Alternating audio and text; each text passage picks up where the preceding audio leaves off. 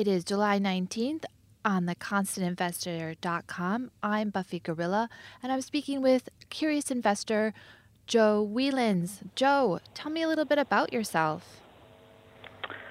Well, I'm a retired person now, but I've spent most of my life, I suppose, in aviation, flying.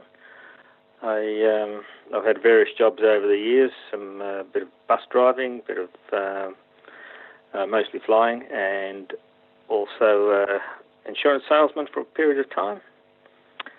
The flying is involved in Papua New Guinea.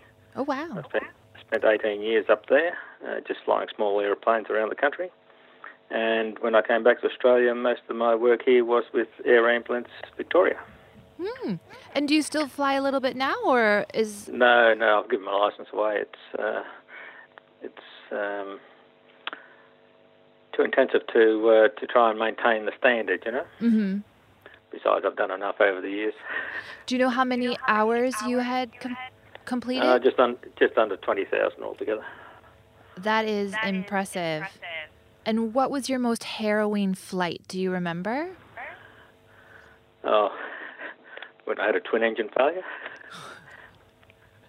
That does sound harrowing. Were you on your own, or were there multiple passengers? Give me some more details. No, I've only flown small airplanes. It was a little six-seater, but there's only two of us on board. And it was just it's a complicated story, but it was just a timing thing. Well, you've uncomplicated it for us, Joe. So tell me how you got your investing start. Well, I started with a friend of mine up in New Guinea. Because there wasn't much to do outside of working, your normal jobs. We decided to start a little driving school, and part-time, so we do that on the weekends and occasionally after work. And we decided the proceeds of that would go into investing in the share market. And there was very little information up there at the time. The papers generally took a couple of days to get there from Australia. But so we had to rely on a broker. And that's the start of it all. And was your broker in Australia, or were they located in PNG? In Australia. And how did you communicate with them? Well, we had to ring up. So that was, it was all... I had one stock I remember that I bought at the time. It was a company called Petromin. It's no longer around.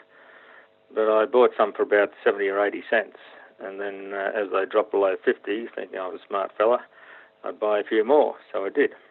Anyway, they continued on down to about 3 or 4 cents. So I sort of put them in the bottom drawer, forgot about them. Anyway, about 18 months later, I happened to be flying to Wewak with a friend, and he had an Australian newspaper, and I thought, I wonder what happened to those shares. So I looked them up, and they'd come back up to just over $1. So anyway, so I made a bit of money out of it after all.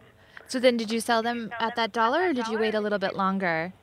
Well, I couldn't get back quick enough to ring the broker and say, sell. And they ended up selling for about $1.05, so that was good. That delay has been helpful.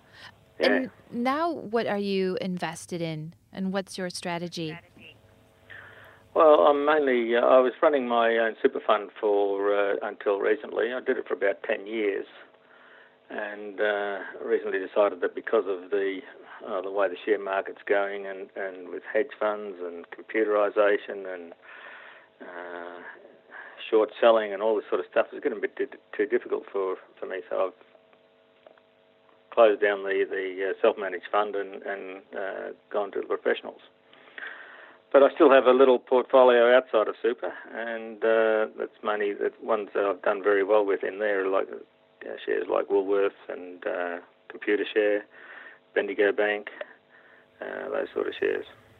And I've picked up a couple of small ones that Ellen has sort of had interviews with people at the time, and just sort of hanging on to them to see where they go.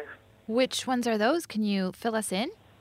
Well, in the super fund I had Bellamy's, which I had to sell, of course, when I closed down the super fund. But I sort of got burnt there because of the kerfuffle that went on earlier this year. But I've got Alexium, which is the company that produces fire retardant materials or chemicals, and also Aconics, shares like that. Yeah. Mm-hmm. Well, I bet that one with the fire will probably be handy in the near future with everyone trying to fireproof their buildings after that Grenfell fire. Yeah, they're more into fire retardants and materials, and I think they're aiming at the defence forces, particularly over in the States and here in the fire departments, because a lot of the old retardants that were used were cancer... carcinogenics. Carcinogenic, so... and the chemicals they use are not, so they're starting to deal with car companies and various other bedding, that sort of thing. So hopefully it all goes well. And how do you decide which stocks you're going to invest in other than the Alan Kohler test? Well, I generally have a look at things to see whether I think the company is interesting, and it's one of the things I find interesting about investing is you learn what some of these companies are doing and the cutting edge things. I invested at one stage in the company called Clinical Cell Culture, which was connected to Professor Fiona Woods over in Perth, Western Australia, where she had developed a spray-on skin. And she's a person involved in the burns unit over there and treated a lot of the people from the Bali bombings. Anyway, just the company had trouble getting to market, so you can have a really, really good idea. And it was just a real learning curve to see what the problems they had actually getting this product to market. So anyway, I like to have a look at the companies and just sort of see whether they look like they're leading edge and perhaps going somewhere. So that's probably the thing I'd go to most. And do you put them on a watch list so you know what you're tracking before making them? Yeah, generally watch them for a while and try and get information from, what the CEOs are like and, some of their accounts and things, but before I actually make a decision to invest. And what are you watching? Well, at the moment, I'm watching sort of the Australian AHF. It's a farming group down in southwestern Victoria. And that's the only one? That's the only one at the moment, yeah. Okay. I'm sort of fairly committed at the moment. Okay, well, stay tuned. Hopefully there'll be some more coming from the Constant Investor in the weeks to come. Yeah. So what about mentors or people you've learned from? How have you gained the knowledge that you have? Well, I've been a member of the Australian Shareholders Association. They've always had good talks on. I went to Alan Kohler's Eureka Report when he was first putting on talks at the RACV Club in Melbourne, and he'd have guest speakers, and particularly with setting up self-managed super funds at that time. It's more with reading and that sort of thing, keeping eye on the newspapers, what stories come out about various companies, listening to the radio, just trying to get information from wherever you could. And what's on your daily reading list, Joe? The Australian Financial Review, Constant Investor now, just various publications over the years. And are there any books that you've read that stand out? Yes, a couple I've read a long time ago was the Rich Dad, Poor Dad. I've read Montgomery's Valuable. Books like that. And are you living up to your investment goal now that you are retired? Are things working out as you'd planned?